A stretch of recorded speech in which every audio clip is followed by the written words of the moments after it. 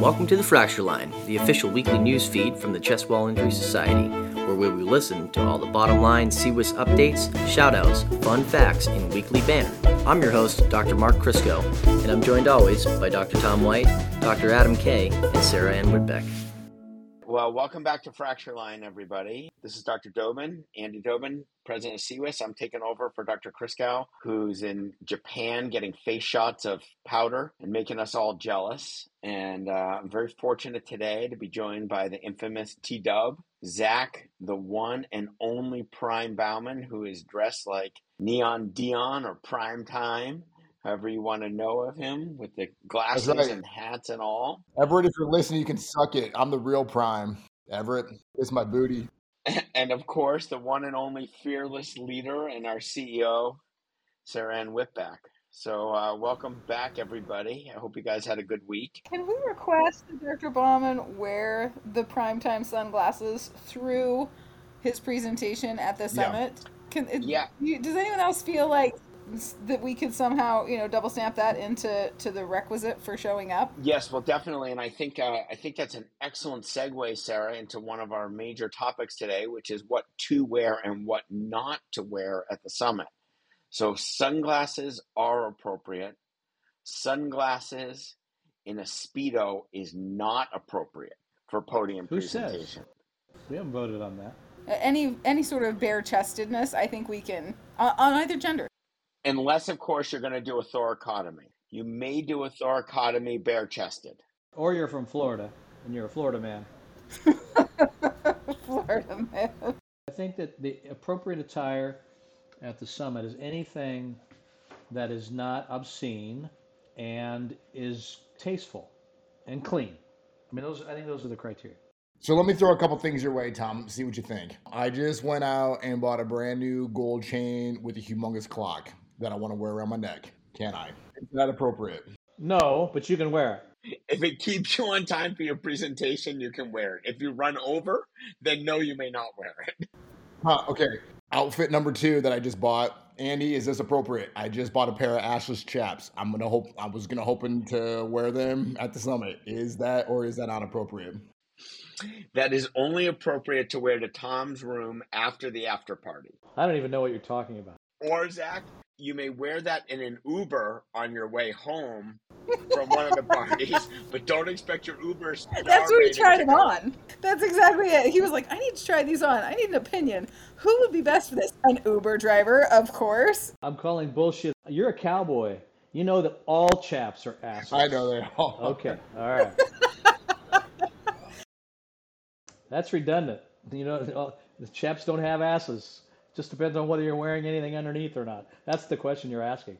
Can I go assless in my chaps? Right? That's what you're asking. Well, I guess that's more the question I'm asking. Yes, thank you. Thank you for the clarification. You're a legacy. You're a former president. You will be a former president. You are a former president. I say yes, sure. All right. In all seriousness, let's have Sarah give us the rundown on what people really should expect for attire, because some of us are very averse to wearing suits and ties and whether or not that's appropriate or what, Sarah. So why don't you give us the official rundown of what the summit dress code really is? That's fantastic. I would be happy to. You know what this dress code is what makes you happy. And if you're happy in jeans and a t-shirt, cool. Show up in jeans and a t-shirt and just bring a clean t-shirt each day, because otherwise that's gross. You'll be the smelly kid. Or if you're happiest in a suit each day, then you know what? That's fantastic. You should wear your suit and, don that as long as you would like. I think one of the things that to me is best about the summit is that it's a very judgment-free environment. There's no, you leave your ego at the door. You also leave the pretension of, oh, everybody wears this or everybody does this. And that kind of thing really is lost on me. So you do you. To coin an overused phrase, you do you. And what makes you happy, wear that thing. You got to believe. Unless it's chaps with no pants on underneath, in which case you don't do you. You do what we say and wear pants. Or at least leggings. Or somebody's going to do it to you is what's going to happen. Oh my gosh. If it's not socially acceptable at a rave, it's probably not socially acceptable at the meeting. Having said that, I still think there's a time and place for a little bit of formality. I think residents and fellows are going to feel uncomfortable at the podium if they don't have a sport jacket or a suit on. But I think it's okay if they don't wear ties. They can wear whatever they want, but I think it's reasonable to expect that. And I've seen Dr. Bauman, that guy dresses to the nines. He's always in a sport jacket. So You know it. I think that's perfectly appropriate. I think the perfect attire I think that's true. is a suit with a nice, crisp, clean shirt with or without a tie. And I would agree, Tom. Comfortable, but I think there are a lot of people that wouldn't agree with you. I think on the podium for most members, it is at least a business appearance. If you're sitting in the audience, you should feel free to be reasonably casual. And most of the after events are also reasonably casual. The social events are reasonably casual. Sarah, I forget if there's a dinner or something that might be a little bit more sort of business casual, just sort of a nicer pair of pants and a shirt. But again, I think that you don't necessarily have to feel the need to be here I'm going to say my age, in a three-piece suit and a tie. Yes. I think that's absolutely true. I think, to your point, Dr. White, about how our residents and fellows would feel, so I get calls, I would say many, if not, I will be bold, most of our residents and fellows that are on the podium usually end up reaching out at some point to talk about clothing. Because I think for a lot of them, they're also looking for jobs or, for positions down the road, and they want to set a good impression. And I get that. One resident told me one year when I said, you don't have to wear a suit. And he kind of laughed and he said, oh no, we wear suits in this program. So it may be something to even ask your program director or whoever the senior author on your paper is, because maybe they have a preference. Don't ask me. For example, if Dr. Schubel is your program director, you might want to wear a tuxedo. I would like to see somebody present a paper in a tuxedo, though. I would too. That would make my day. If you're listening to this, scientific presenters, and you're thinking, what am I going to do to stand out? You know what? Full cummerbund, tuxedo. Whoa, cummerbund. Maybe even, yes. Blue tux with... Maybe even Dumb and Dumber style. Orange, pale blue. Pale blue ruffled tux. lapels, ruffled. You're going to win. No matter how good your paper is, you're just going to win if you're dressed like that. Down. Good. So I think we got the attire all squared away here. One more issue. It's before Memorial Day, right? So you have to think about whether you can wear white and whether it's appropriate. So Oh my gosh. what about the white? I'm going to ask the panel. What about your white bucks? Can you wear your white bucks? Oh, white bucks are good all year round. I don't know if that is more of that might be a tradition from 1950, Tom. I think that here in 2024, you can wear your white bucks whenever you want. I'm gonna go with Tom in this one, man. Old school says Memorial Day to Labor Day. That's it.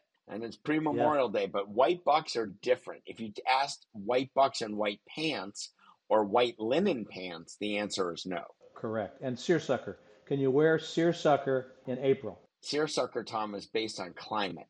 So you can wear seersucker below the Mason-Dixon line over 65 degrees. But we're not below the Mason-Dixon line, and we're not going to be above 65 degrees in April. So therefore, the answer is no. I'm with you. I'll leave it at Correct. home. Okay.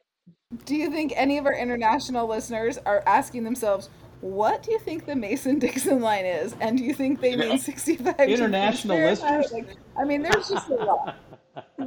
We have No, international Sarah. listeners? I don't think No, so. Sarah, but I just won big points with your mom. That is correct. My mother will love listening to this episode about appropriateness of attire. She's all about wearing clothing that is appropriate for the moment. It is a true story. My grandma thought that flying was required, that you had to dress up to fly, and she was so clear about it, so fussy about it. And it wasn't until probably, I don't know, it was definitely within the last 5 or 6 years that I stopped wearing a skirt and heels to get on an airplane, because my grandma had just drilled it into me so strongly that you have to wear you have to dress up to get on a plane. And it was something that she always said. She's people will treat you better, you act better, everybody wears, a dress or a skirt on a plane. And yet now, goodness, if you see someone who's not in juicy couture pants, you're kind of amazed. So it's we've definitely changed as a culture. Juicy couture. My mother still gets dressed up to go into the city. Absolutely. Yes. Tom and Sarah, are the Jazz going to be in town this weekend? Should I pack my Utah Jazz jersey? Well, the Jazz are always amazing. So I would say definitely plan it. It'll be the end of regular season. So, and given how we've been playing, I'm almost certain we'll not make it into the postseason. So this will probably be like the end of your opportunity. I would encourage it. If there's an opportunity, check out the Jazz while you're in town. Do you still have your Malone jersey? I actually had a signed John Stockton jersey that I loved with all my fangirl heart, and eventually had to get rid of. But I did love that thing. I just looked up the schedule. They will be home against Denver on Tuesday night the 9th and Thursday night the 11th against the Rockets, Houston. So there will be 2 home Jazz games over the Summit period, 9th and 11th. Fantastic. Well, and we're from where the hotel is, you're just 3 blocks away from the stadium. So, I mean, literally 3 straight blocks. It's very, very close. So downtown will be hopping. All right, so today, as part of FractureLine, we want to cover some clinical scenarios. So we kind of want to talk about some cases that we've seen or done or are coming our way. Tom, do you have one that's sort of wetting your whistle lately, or one that you're kind of struggling with? Or I've been on the bench for a month, so I don't really have any acute cases. But you and I had a conversation earlier about someone who's had multiple resections of cartilage and is now a cripple, so to speak. We all know about gastric cripples and vascular cripples. I want to coin the term chest wall cripple today and suggest that these patients are out there. We see them. They're challenging. We don't really know what to do with them, most of them. I think it's a topic that we need to get more familiar with and start addressing some better therapies for these patients. yeah, I mean, it's interesting. You and I were just sort of having a brief talk about before. I had clinic on Monday, and I saw 3 people that were disabled. So I saw a gentleman that we talked about who's had multiple chest wall resections and basically has had his entire costal margin resected previously at various institutions and is 31 and disabled, cannot work, cannot function. I saw a 51-year-old construction worker who was involved in a terrible motorcycle crash with flail chest that was unfixed, with scapula injury, flail injury, non-union, and what's worse is a left iliac pelvic fracture that has rendered his entire, so it's all left-sided injury, and basically has a smashed left pelvis as well with his iliac in like 7 different pieces, which is causing an issue for me because any reconstruction, I would have probably used that. And that's going to be really challenging. And then I saw a third patient. Yeah. And then I saw a third patient who didn't actually have a severe injury, but he was such a pulmonary cripple at a baseline and morbidly obese that a small degree of chest wall injury resulted in a tremendous amount of morbidity associated with it. That was just 3 patients. It was my little quick morning clinic the other day. And again, all of whom are disabled and, almost like we're the last stop. Well, we've all seen these patients, we've thought about them, and I think one of the major decision points is this disabled patient, is it something that I can correct?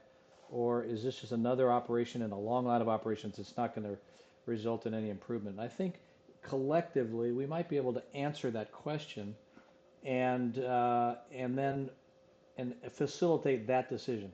So, for example, a guy didn't get an operation, he needed one, it's a year later, he's got bad implosion of his chest wall with multiple non-unions. There's a guy that none of us would hesitate to operate on, at least I don't think.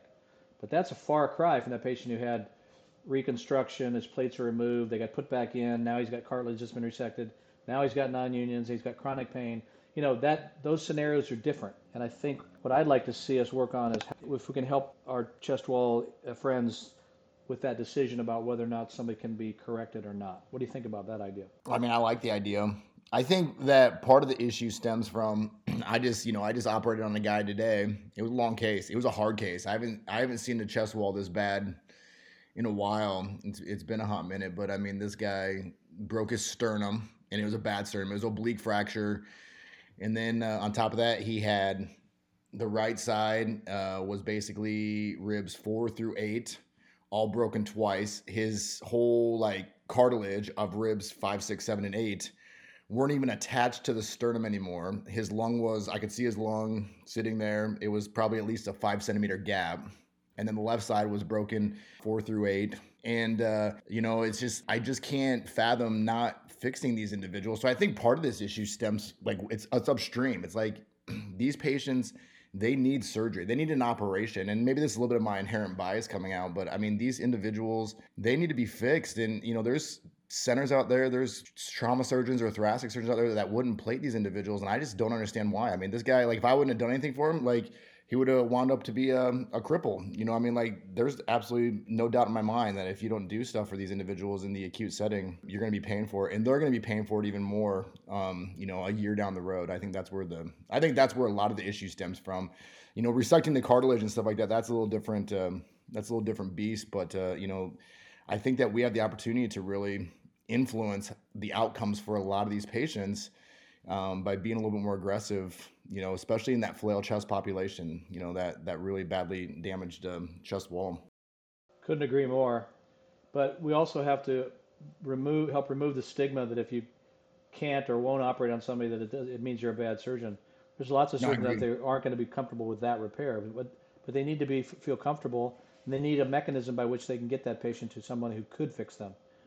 Totally agreed. I think that's the key. I think, recognizing that whether or not you can do it and then getting them to a place that can handle the problem, I think is really key. But yeah, I mean, I agree with you. But unfortunately, I still think we're seeing these people that show up in a delayed fashion. And Tom, I agree with you. The patient that I saw, it was really interesting. He signed a waiver that said that they had never seen something like this before, but they were going to try anyway. I was like, I haven't ever heard of anything like that even. And you mean the surgeon made the patient sign a waiver? Mm-hmm. Wow. Yep. Here's your consent form. Here's your waiver of liability. Oh my goodness. Yeah. And again, I think you're right. I mean, I think the two patients I described are two very different populations, but they're both equally desperate. And, I know that we've talked about this in the past, that a lot of these patients reach out to Sarah and that's how they come through. But we don't really have a true marketing presence out there. And, a lot of us, our institutions don't necessarily market us or put things on the web. I mean, for example, the slipped rib stuff, a lot of stuff comes through Adam Hansen and his wife, Lisa, who's on the Facebook group. A lot of people come through Everett Erickson's website because they have a very good website with some marketing. I know Adam Sheroff does too.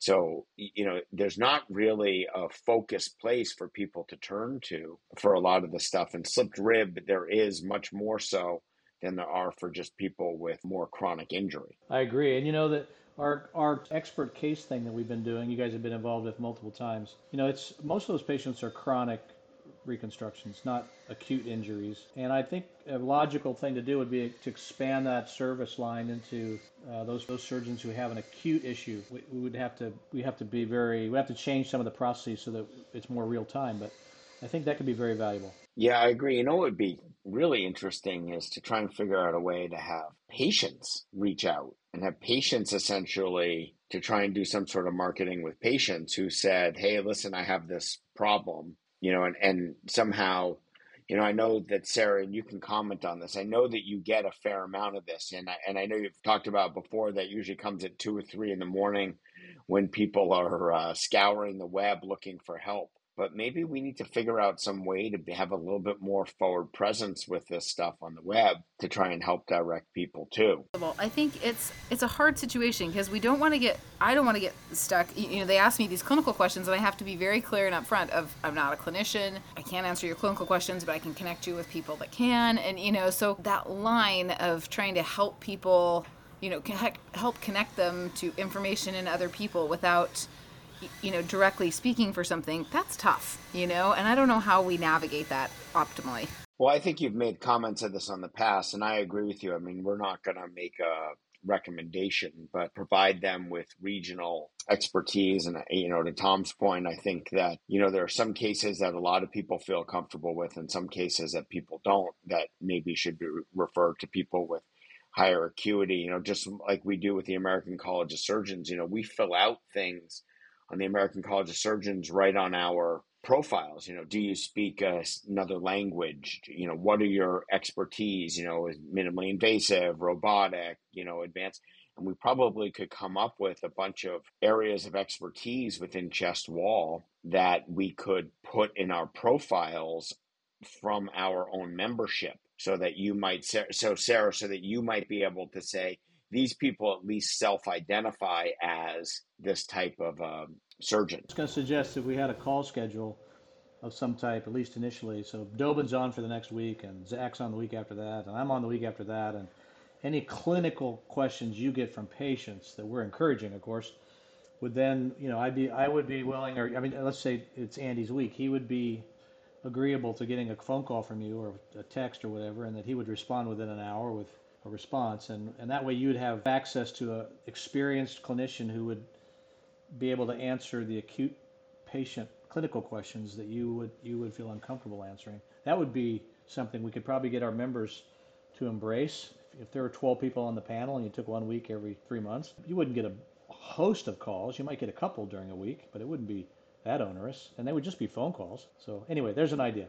I think that's true, because I think, some people don't necessarily, they recognize that they need to see someone or have someone look at their films, or, they recognize that there's not a lot of clinical recommendation that we can provide via phone.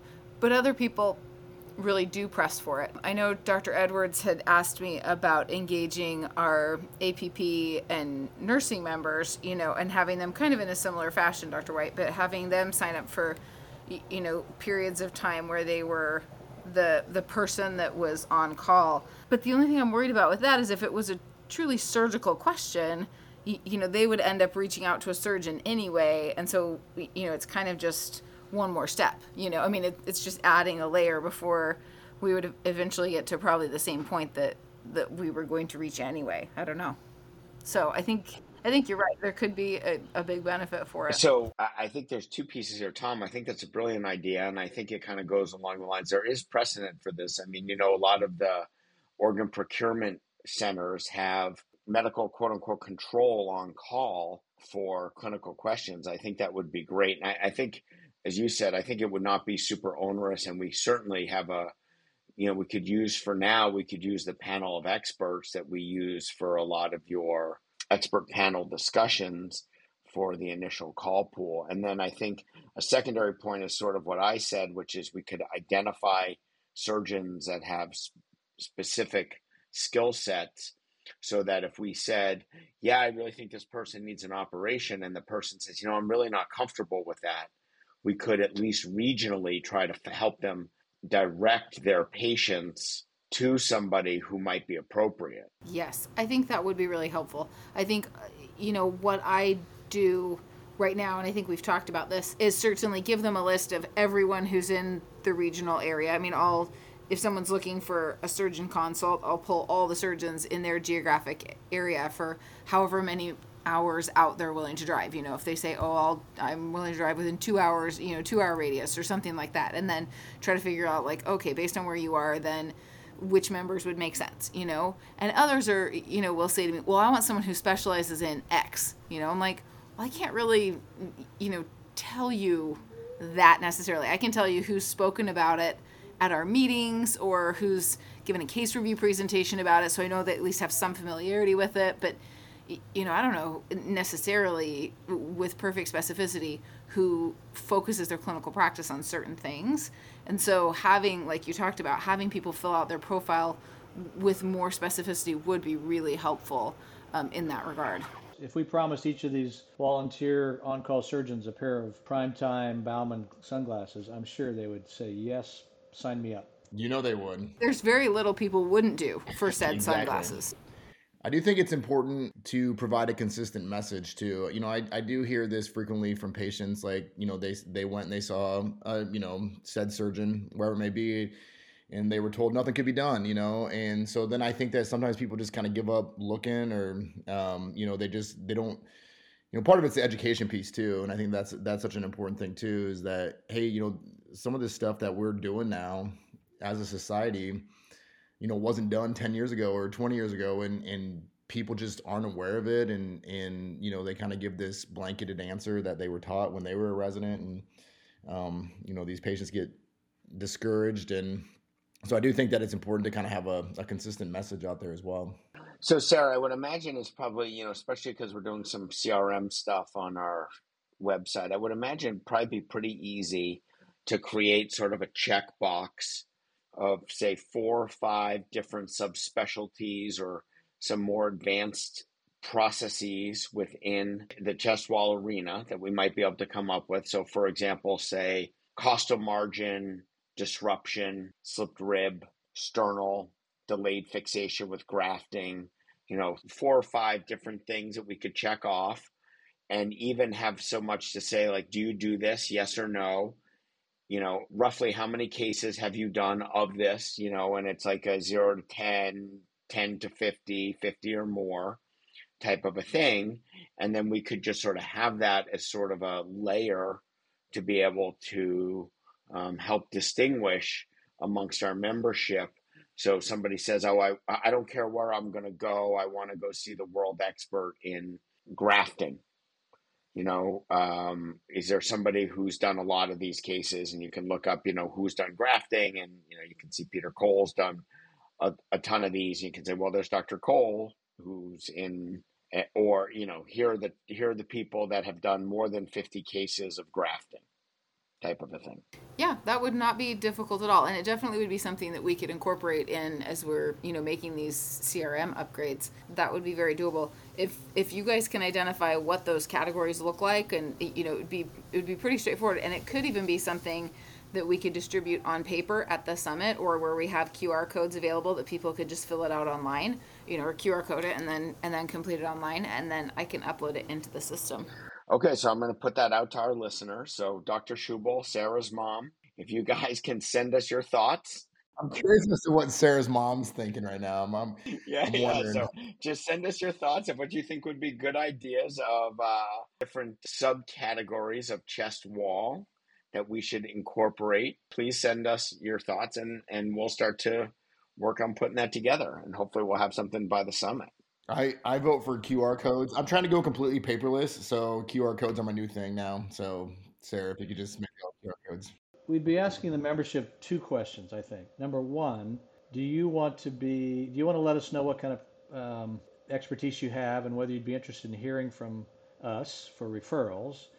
But the other question is, would you be willing to serve as a hotline kind of thing, and for a period of time, and answer questions from patients regardless of the geography, and deliver unbiased advice and help, which would have nothing to do with whether or not you would ever see that patient or be remunerated or whatever. I think those are 2 different questions, and so I think we have to figure out a way to ask those questions separately. Thoughts? Well, I think your first question may not be a question so much as, if you fill this out, you'll be in the queries, right? Because anyone that fills it out, that's what they're doing it for. If they won't fill it out, then obviously you're going to be in the geographic queries. But if someone wants a specific topic, obviously they would miss out on that portion.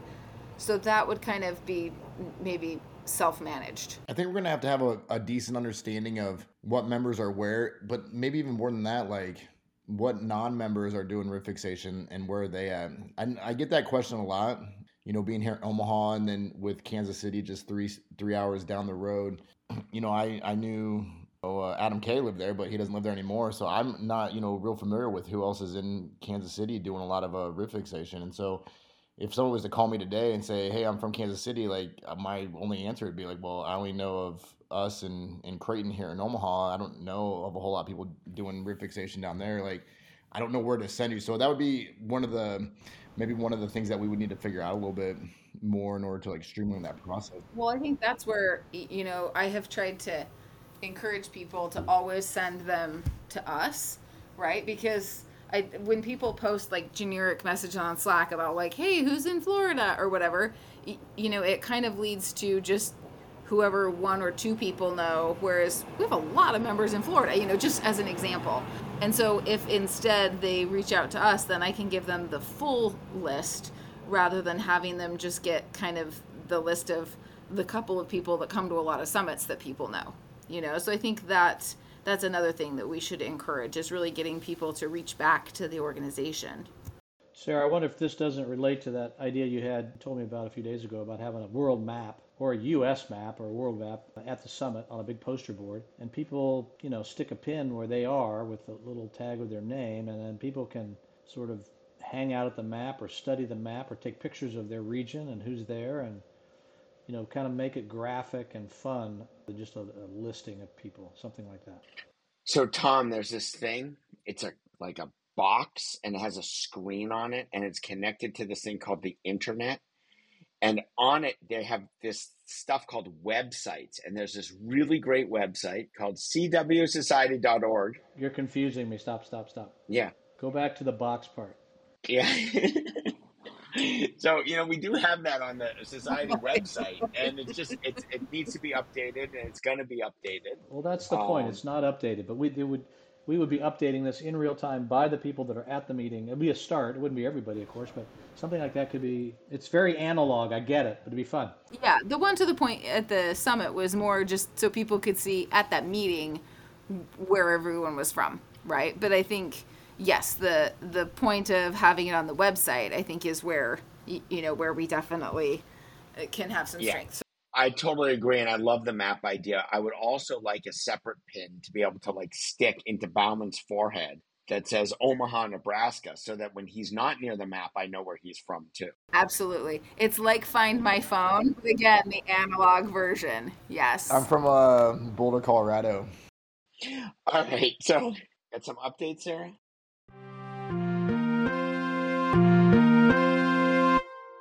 I do. If you missed Journal Club yesterday, man, you really missed out. And the recording will be out. It will post to the YouTube. Well, it will surely be out by the time this posts, but it should be posted in the next hour. I think it'll finish rendering. It was such a good Journal Club. We had one of our new friends from the University of Arizona down in Tucson, which of course is where Dr. Primetime Bauman did his fellowship, and it was by Dr. Mike DiTilano?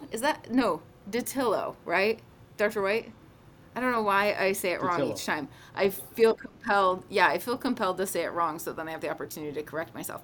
Anyway, but it was really, really good, and their new publication is interesting and compelling. If you didn't join Journal Club, either just read the publication, because it was very interesting about some pain control methodology, and or watch Journal Club. It'll be posted to our site as per usual. But we also have case review coming up in 2 weeks at the end of the month, and that will be terrific as well. Awesome, thank you. Yeah, and how many days till summit? I think we're 61 now. As they say, watch this space. It's getting exciting. Excuse me. Oh, snap. You got to believe. It feels like just a flash of a minute. It really feels very, very close. But that's okay. It's all going to be so smooth, maybe. Or at least I keep telling myself that. Like the power of positive thinking, right? That I keep just saying it. So that's good. Zach, do they make those glasses with readers? Can I get readers in those? I don't know. I don't know if they do, Tom. You can get stick-on readers for any glasses, Tom. Like the baseball outfielders, the flip-ups on those glasses would look really cool. It'd be unique. No one else in the world will have those for No, that's true. That's true. obvious reasons. You ever see the glasses Fred operates in? No. They look like this. These are my new operative glasses. I'm gonna wear these. These glasses are not coming off my head ever. They're not like that, but he looks pretty prime time in them, I will say. Should get him to send a photo. All right, so that being said, it's almost time to round this up. So you guys have some final stitches? I got one. I was gonna do this one last week, but I had to sign off early. I just want to give just recognition to a major contributor of the trauma community who passed away 2 weeks ago. I don't know if you guys saw, but James Steiner, he died 2 weeks ago. And for those of you that don't know who James Steiner was, he was the one that founded ATLS. So, I think that many of us would not be sitting here today. ATLS has revolutionized the way that we manage trauma patients and, across the world for that matter. And I just think, it's a big, important individual that we've lost. And for those that don't know, he was from Lincoln, Nebraska, and that's where ATLS started. So, just right down the street from where I'm at. It's just, it's unfortunate, but a big contributor to the trauma community. Truly an example of turning a tragedy into a victory with the whole ATLS thing. I've been teaching ATLS for 30 some years, and I've told that story hundreds of times. And every time I do, I get a little choked up, a little tear in my eye, because of course I practiced in Nebraska, and I have ATLS is in my DNA. But yes, thanks for that tribute, Zach. Appreciate it. Tom, you got a final stitch? I'll go. Sorry. No, you're good. This is why we can't have nice things, is me. At this point now, my keyboard on my laptop, the backspace button doesn't work, the enter button doesn't work, the space bar doesn't work. So if I'm not at my work desk at home, where I can plug into like a docking station, now I have a travel keyboard for any time I'm not at the docking station, which says a lot, except now the travel keyboard has a key that I somehow broke off, which again looks completely ghetto. So I have to set the travel keyboard on top of the laptop keyboard, and now it's missing keys. The camera today is not working. You guys, why is this so hard? I don't know. I'm not stupid with computers, and yet I seem to just, and I cracked the screen the other day. I just seem to be really hard on these computers, and I feel like I need to have a moment with myself to think about why. Is it like am I secretly so stressed about work that then I abuse my computer? I don't know. But this is why we can't have nice things. Panasonic tough book while Tom unmutes himself. The dependency on technology is what puzzles me. I mean, I got a pen and a paper right here, and there's nothing wrong with them. It'll be there tomorrow. I can refer to them.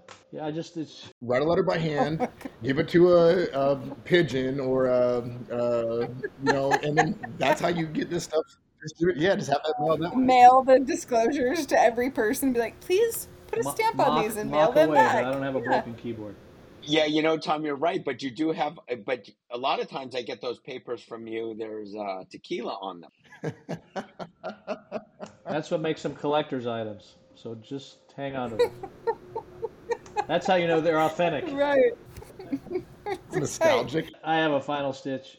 Unless, Andy, you want to go ahead. I'm coming off the bench. I'm going back to work on Monday after a month off. Actually, 6 weeks off. First time in my career I've ever done anything like that. And it's been an interesting experience. I am very anxious to go back and rejoin the fray and see my partners and, see patients and new and old. And I'm grateful that I have been restored to a point where I can do that. I have a new appreciation for those that are infirm and injured and are anxious to get back to their real lives. How's the hand, Tom? Is it steady? Is this the hand you're going to be operating with? Steady as a rock, but this is the one I operate with.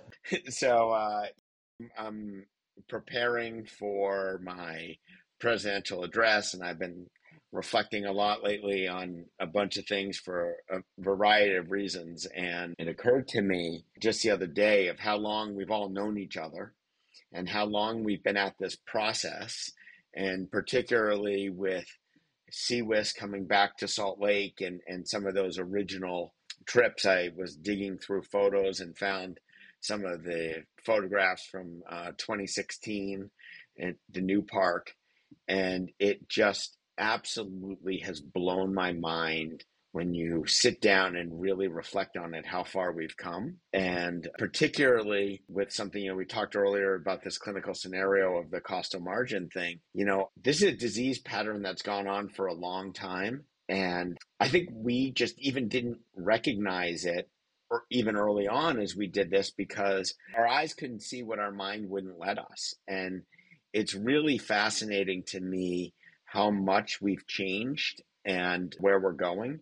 and just sort of focusing on where we're going to continue to go in the future. And it's really been an amazing journey through this whole process. And I'm super appreciative and thankful of all the friends I've made and the mentorship and the friendships and just how we've grown. And I'm sorry I missed FractureLine last week, but our friends from overseas and how they've come into the fray. And it's just been a really amazing trip. And I'm super excited. 60 days can't come fast enough. Sorry, Sarah. I know that you'd like it to be 80 days to be able to breathe, but just keep breathing and we're going to get through this. And I'm just super excited to see everybody again and get reinvigorated. So thanks. Well said. Man, 2016, that was the first one. I was just graduating high school then.